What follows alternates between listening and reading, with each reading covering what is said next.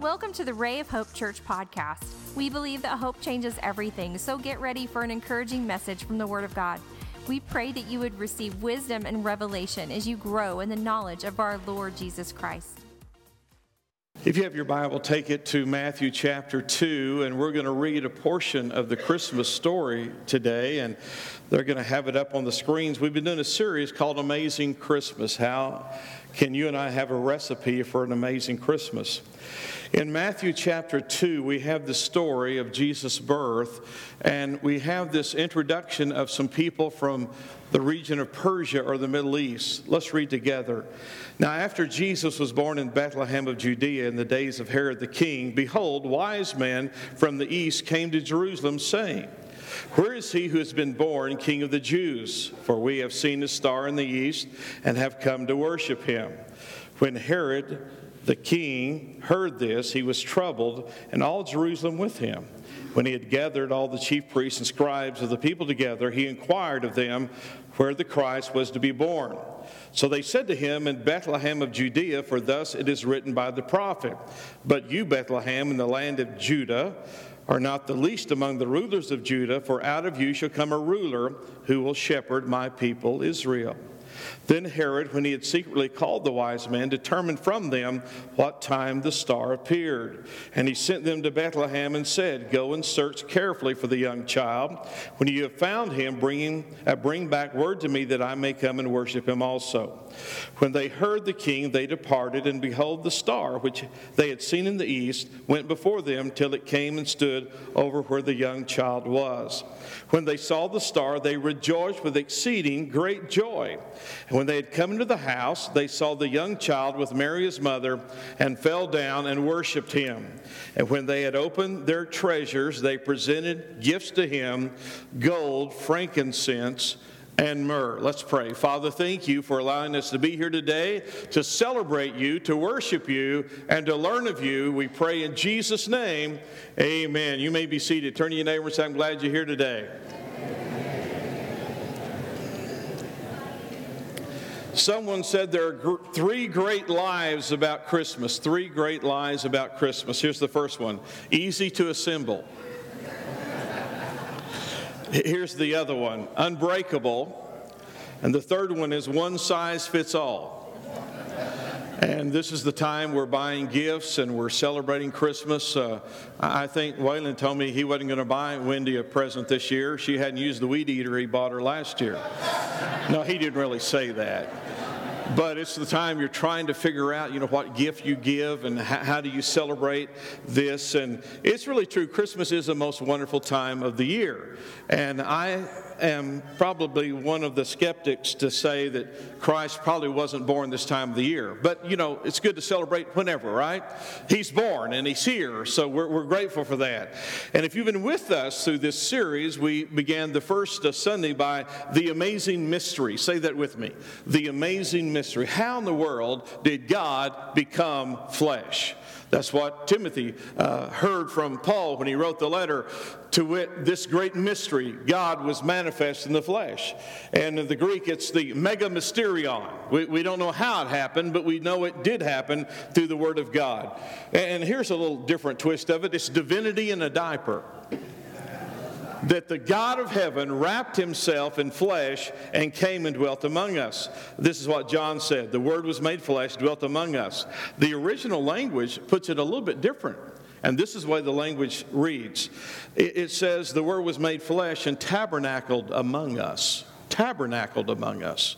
Now, Matt and I did a little study. I threw this out and I said, "Matt, how long do you think it took to build the tabernacle in the wilderness?" And he said, "I don't know, Pastor, I'll research that out," because I had this in my mind. And so when we researched it out, we found out that it took Moses and Israel to build the tabernacle in the wilderness. Now, this is not a structure that is like a permanent structure. It is a tent, large, and that's where they put the Ark of the Covenant in, and they had to make the vessels and all the things for that. And it was covered in skins, and it's rather large, but this tabernacle moved with them. And so we researched this, and can I tell you how long it took them to build the tabernacle in the wilderness? About 9 months. About the same amount of time it was for Mary to give birth to Jesus. Both of them arrived at the same time. So God came to tabernacle among us. He pitched his tent among us. And guess what? Wherever we go, just like the tabernacle, he goes with us. Isn't that good news? That the God of heaven is there with you and with me. It is an amazing mystery. The second thing we talked about was the amazing mission. And we know that Jesus came, according to Scripture, to save his people from their sins. And then we begin to define who's his people. Well, was it just Mary and his stepfather, if you will, Joseph? Was it just his brothers? Was it just his relationship, his family? Was it just the Jews? Or was it just the people at that time? But we got a clue here. For God so loved the world that he gave his only begotten Son, that whoever believes in him should not perish but have everlasting life. And so if we believe that he is the creator, then we're all his people, aren't we?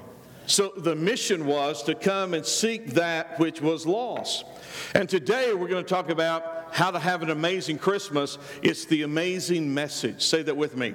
The amazing message. Now let's all say it. The amazing message. And this amazing message actually began centuries before. The message of the prophets began to come to us. It wasn't just the message of Luke and Matthew. It was the message that had predated, if you will, this time in Bethlehem. Isaiah prophesied that a virgin would give birth. Now that's a heads up right there, isn't it? A virgin, a woman that had never been with a man, is going to have a baby. That's a miracle. And he began to prophesy about that. And we're going to call his name Emmanuel, God with us. Micah gave a prophecy fulfilling and foretelling that the ruler and the shepherd of Israel would come out of a small town named Bethlehem. And let me tell you when he said this. About 700 years before Jesus was ever born. Now, I don't know about you, but for someone to predict the future, to prophesy something 700 years like Isaiah, like Micah, is really amazing. Now, not only did Micah say that this birth would be in Bethlehem, this ruler would come out, this shepherd would come out, but he said this shepherd was from everlasting. How many of you know Jesus didn't begin in Bethlehem? He pre-existed before Bethlehem. And now Micah is prophesying that. Jeremiah prophesied about Rachel weeping for her children and she would not be comforted. It talks about Herod killing the babies 2 years old and under so he could eradicate any threat to the throne. And so Jeremiah prophesied about that. Even Balaam. Do you remember Balaam? Who was a prophet, but yet he was a prophet that tried to prophesy against Israel. Balaam prophesied that a star would rise up out of Judah, that a scepter would be elevated out of Judah. You know what he's saying? There's going to be a king out of this people. And he prophesied about that centuries before Jesus ever came. Now, why would we even discuss that today? Why would we even talk about it? Well, let me give you a heads up. The odds of someone fulfilling 8 biblical prophecies. We have any mathematicians here? How many of you know you can't determine who your parents are? Now, some of you may want to think about that. You can't determine who your parents are. You can't determine where they come from. You can't determine what blood lineage they're from. You can't determine where you're going to be born. There's so many things that's really out of your control. You know, if Mary and Joseph had not been a part of the Roman Empire, they would have not been commanded to go to Bethlehem for the census and the taxes. And if Mary had given birth anywhere on the way, it would have interrupted biblical prophecy. If something had happened on the journey, it would have interrupted biblical prophecy. So there's so many things out of our control. But just to fulfill 8 biblical prophecies about Jesus, this is the odds. It's 10 to the 17th power. So you put a 1 up there, and you put 17 zeros behind it, and you get into the quadrillions. Say that with me. Quadrillions. I just kind of like saying that. Quadrillions. Now that's 8 biblical prophecies. How many of you know you would have better odds of winning the lottery than fulfilling those 8 biblical prophecies. But if you fulfilled 40 biblical prophecies, the odds would be 1 in 10, and put the 1 and put 157 zeros behind it, and I can't even tell you what that number would be. 1 with 157 zeros behind it. And do you know there's over 300 biblical prophecies that Christ fulfilled? You know what God wanted you to know? You got the right one, baby. That's really true. So for us to see this divine message being spoken before Jesus ever arrived in Bethlehem is an amazing, amazing thing. Now, somehow these wise men we read about ended up in Bethlehem. How did they know? It's kind of sketchy. This is what we think.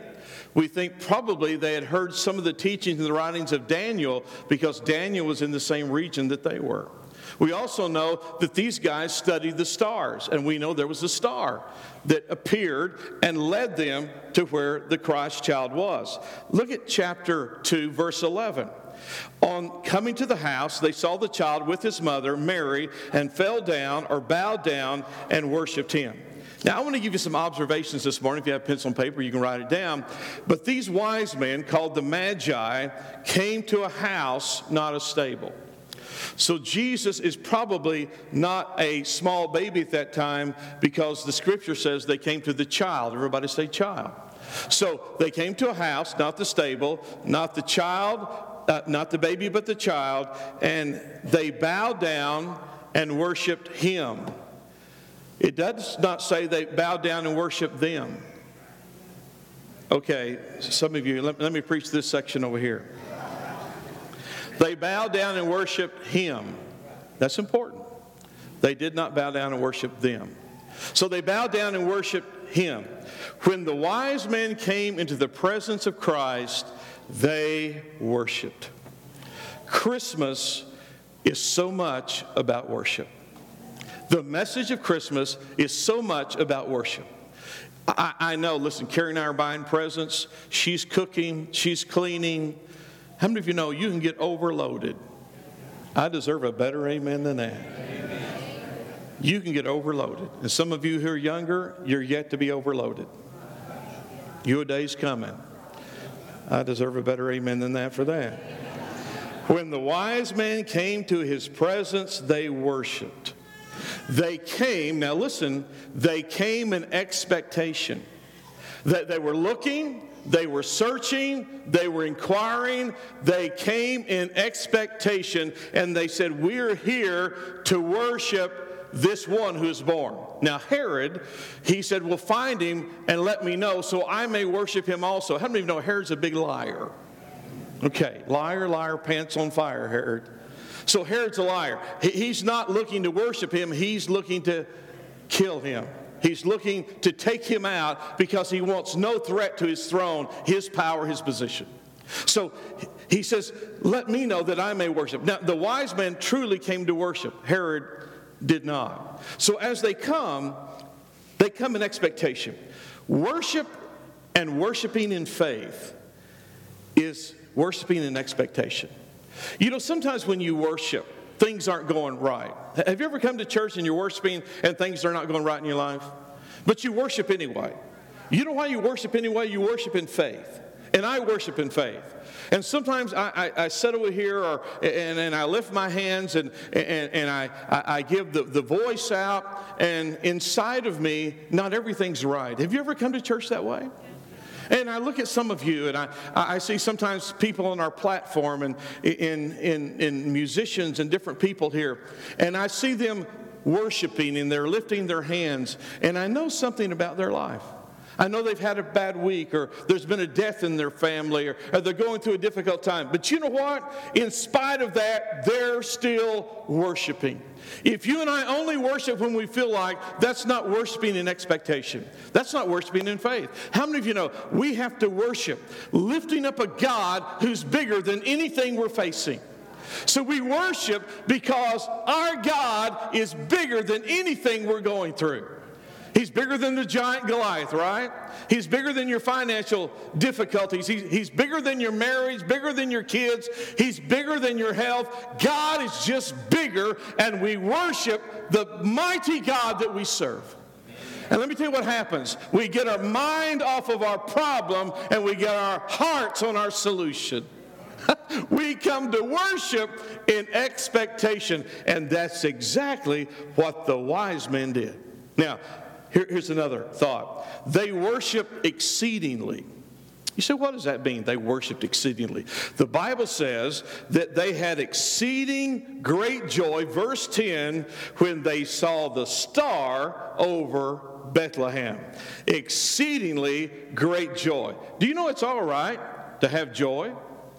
It's all right to let your emotions come forth out of worship and out of praise to God who loves you, the God who has, provided for you, the one who saves you. And so they were exceedingly joyous. Now, I know that there are churches, you come in, you sit down, you don't move, you don't do anything. But how many of you know that's not the church we're in? And that wasn't what the wise men did. They came in expectation. They came with exceedingly great joy when they saw the star. And when they saw the child, the Bible says they bowed down, they fell down, and worshiped him. Their worship was expressive. Not just an expectation, not just an exceeding great joy, but their worship was expressive. I did a little research. From that culture, in Persia, Babylon, Assyrians, the worship was you would fall on your knees and your forehead would hit the floor. That's how you showed obeisance. That's how you showed submission. That's how you showed humility. That's how you showed worship. They would come, and that's exactly what the wise men did. When they walked in, they saw Mary holding this child. They fell, and they put their foreheads on the floor as they worshiped the child. I'm getting God bumps just thinking about that. They worship the child. Many of you here have not been taught expressive worship. Some of you have been taught against expressive worship. The lifting of your hands, the clapping of your hands, or expressing joy and gratitude, or bowing in the presence of God, or worshiping in the presence of God. How many of you know there's a difference between a sing-along and a worship? There's a difference between a sing-along and a worship. A lot of people in church, they're singing along. Some people are worshiping, and it's two different things. So this expressive worship that they're showing us is a part of the message of Christmas. You see, some of you, I'm an observer up here, and a lot of times when people come to our church, and they come out of a different, denomination or different style, and they'll look around, and there's people, during worship, they're lifting their hands. You say, why would you do that? Well, it's kind of biblical. Why would you do anything biblical in church? I will lift my hands to you as the evening sacrifice. That's what the Bible says. Or they express through their voice. Shout unto God with the voice of triumph. Clap your hands, all you Pentecostals. No, that's not what it says. Clap your hands, all you people. Shout unto God with the voice of triumph. Expressive worship. Or it could be just acknowledging the truth. Kind of like, we're doing now. Hopefully in the message there's some truth there. And if there's truth, you have the license to say amen. Or hallelujah. Or praise the Lord. Or go get them, Mike. I mean, whatever you want to say. And I'll guarantee you it helps up here. If you've ever been on this platform, it's good to see somebody connecting with you while you speak. So there's the expression of truth. You're identifying with the truth that's going out. Because the word amen, when we say amen, it means that's right. So be it. This is what we agree. This is what we believe. Because it's the word of God. Now, some of you have experienced expressive worship gone wild. Everybody all right? How many of you know there's a balance to this? I mean, I would rather to go to church where somebody didn't knock me down. Or I am required to give a courtesy drop for somebody. Some of you will get that on the way home. But how many of you know, you get over here, it's just dull and cold and boring, and we're just going through ritual and routine. But you get over here, how many of you know sometimes somebody's flesh gets into the way? And so somewhere in the middle is real, authentic, excitable, expressive, wonderful worship and expectation of what God's going to do in our life. And do you know the wise men kind of brought that message to us? They came and they bowed. Verse 11 in their worship says they opened up their treasure. Guess what? When you come in, you and I are to open up our treasure. You say, he's going to talk about money. Well, I could talk about that, but really I'm not going to talk about money. How many of you know the treasure that you have and the treasure I have is far more than money? Do you know when I got up this morning, and Carrie got up a little bit before me, and Aaron and Natalie and the baby are here, and so when I was laying in bed, Carrie brought in this little bundle of joy and sat right there in the bed with me. You know what she brought to me? She brought treasure to me that drooled all over my sheets. But how many of you know, at Christmas, some of the greatest things is it's not the tinsel, it's not the present, it's just us being together. And when we're together, that's the wonderful part of it. It's being with family. It's being with people you love. It's just giving those expressions, those tokens of the treasure that we have. They open up their treasure. You see, true worship will be sacrificial. True worship will be sacrificial. It's going to cost you something, and there is some part of you that is going to be involved in that worship. You become a living sacrifice according to Scripture. Let me read verse 10 to you again. And when they saw the star, they rejoiced with exceedingly great joy. When they had come into the house, they saw the young child with Mary and his mother. They fell down and worshipped him. When they had opened their treasures, they presented gifts to him, gold, frankincense, and myrrh. Now notice something here. What type of presents did they give Jesus? Gold, frankincense, and myrrh. Now say that with me. Gold, frankincense, and myrrh. These are valuable gifts, but there's a message behind the gifts. Many of you know this, some of you don't. There's a message behind the gifts. Gold is a gift for a king. It is the most wonderful commodity in that day and time. Still today, if you don't have any gold that you want to keep, give it to me, okay? So gold is a gift for a king, royalty. Jesus did not become King of the Jews.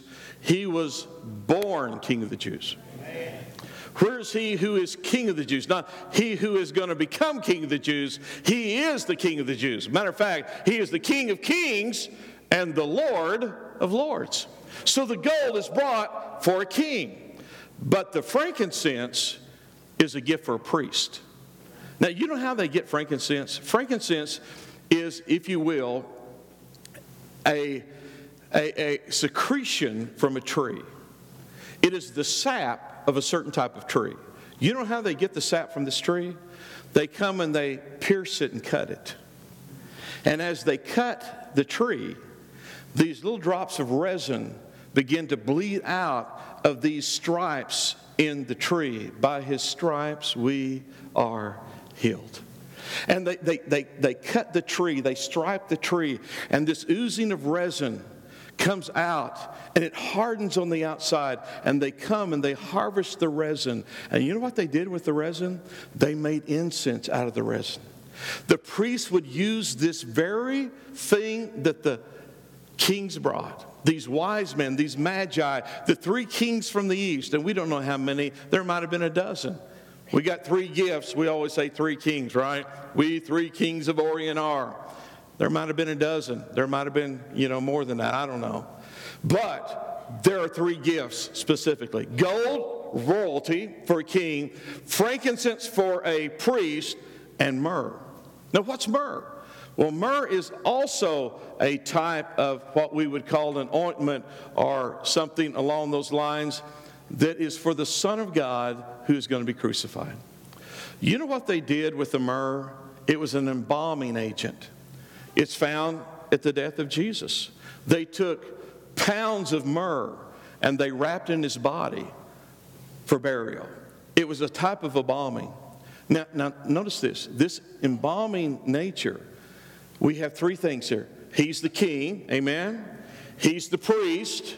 He's also the Savior who's going to die for the world.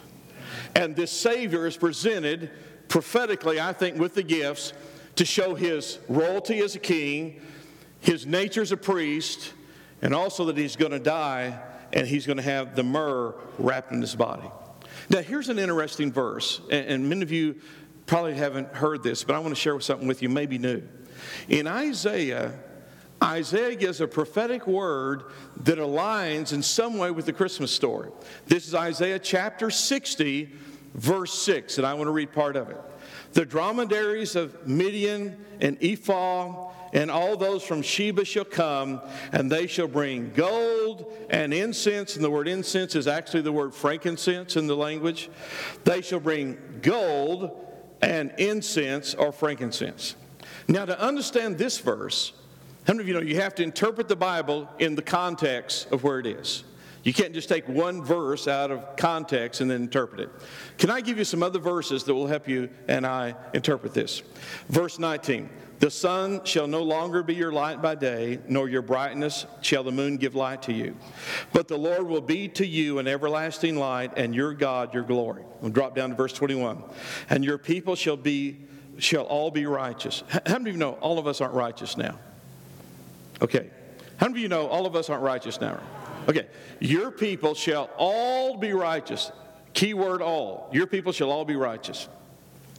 You shall inherit the land forever, the branch of my planting, the work of my hands, that I may be glorified, and the little one shall become 1,000, a small one a strong nation. I, the Lord, will hasten it in its time. So he's talking about something in the future.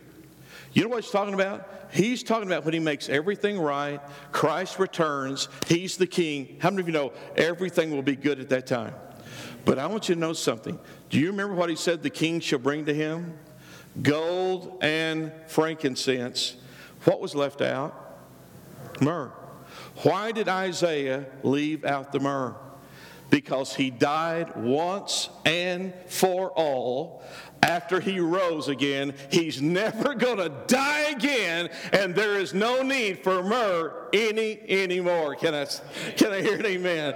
I tell you what, that's a celebration. Isaiah, what are you saying? He says they're going to bring you gold and they're going to bring frankincense, but no myrrh. Why? He has risen to never die again. Wow, that's exciting. That's a message to us. That's a message to you. Do you realize in this Christmas story, so many people had a message to tell? Elizabeth had a message, didn't she? When Mary came, Elizabeth 6 months pregnant, Mary shows up. John the Baptist, who's only 6 months developing in the womb of Elizabeth, leaps for joy. Now, I don't know what it would be like to have a baby in your womb leap for joy. Woo! And the Bible says he was filled with the Holy Spirit. 6 months in the womb. Leaps for joy. And then when she hears what Mary is saying, she begins this discourse. And it's almost like a song. Many people consider it a song. It's the song of Elizabeth. What's she doing? She's sharing her message. And then we have what we call the Magnificat. Mary now, she begins to give her message. We call it the Song of Mary. And then Zechariah, later on when John is birthed, gives his message, or we would call it the Song of Zechariah. Then the shepherds, they hear the song of the angels in the fields, and the angels are singing glory in the highest, goodwill, peace on earth, and they're giving the message. And then when they bring Jesus into the temple to have him dedicated, circumcised, Simeon is there. And the Bible says Simeon got there because he was led there by the Holy Spirit. So Simeon comes in, he sees this young couple come in with a baby. Now, how many of you know it must have been different back then than it is today? You have an old man coming up and grab the baby out of your arms. How many of you know you might punch him in the nose? but different culture back then. So Simeon comes up. He takes the baby from Mary, lifts him up, and said, I can now go home in peace. And he's talking about dying because I have seen the salvation of God. Wow. And then he goes into this song. You know what's happening? Everybody in this story has a message to share. And guess what? Everybody here has a message to share. Everybody here. Now, if you're born again, if you believe in Christ, if you've experienced the love and the peace and the joy of God, you have a message. Do you realize that if everybody here shared the message every Sunday, we wouldn't have enough room to get everybody in here? All we have to do is share the message. And you say, well, what message do I have to share? Your story. How did he find you? Where were you? What happened to you? How did God get your attention? And nobody knows your story like you know your story. Nobody knows your message like you know your message. And here's the sad part about it. Some people are going to have a message and it's going to sound like this. I missed my opportunity. I could have changed my life. I could have accepted Christ. I could have went the right way, but I chose not to. And let me tell you, that message in the end is a horrible message. But the message today is that we are redeemed, we are loved, we are free from our sin because he took my sin to the cross. He paid the debt that I could not pay, and he took my sin and he gave me his righteousness. We sang about that this morning. The righteousness of God came to me because of what Jesus Christ did. I could not be good enough, rich enough, moral enough. I could not be anything enough. I am totally depraved, and I have no remedy outside of Christ as my Lord and Savior. You realize I just preached the gospel to you? That's the gospel. He lived, he died, they buried him, he rose on the third day, he reigns in glory, and if you come to him and if I come to him, we have an amazing ending because we heard an amazing message. And we responded to the message. And if you responded to the message, guess what? You don't need the sun. You don't need the moon. The Lamb will be the light of that city. You will have his righteousness. And you will live forever in a place that's going to be better than your house. Right? So, Pastor, I got a pretty good house. I'm pretty sure it's going to be better than your house. You know why? Because of Christ coming on that first Christmas. And his mission to seek and to save that which was lost, to save his people from their sins, is that amazing message that we received. But it's not just the message we've received, it's the message we tell. You want a Christmas song? Trust me, I'm not going to sing. Chris did a great job of singing. I think I still have some of his feathers still on me. But go tell it on the mountain, right? Go tell it on the mountain that Jesus Christ is Lord. You and I have an amazing message that we have heard, we have received, we have believed, and we have been changed by that message. I have stood here before you numerous times, and I've said this to you. And I'm being very transparent. I do not know if Carrie and I would still be married today if we had not heard an amazing message and had an amazing change in our life. And I don't know where you're at today. Don't know what your struggle is. Don't know what your battle is. I don't know what your resistance is. But I know this. Today you heard a message of hope and deliverance, of eternal life, salvation. And Jesus is our amazing, amazing Savior. Would you bow your head with me right now? We are so thankful you joined us today. We would love to hear from you at rayofhopepodcast@gmail.com. Let us know how you were encouraged and how we can pray for you. Remember, Christ in you is the hope of glory, and hope changes everything.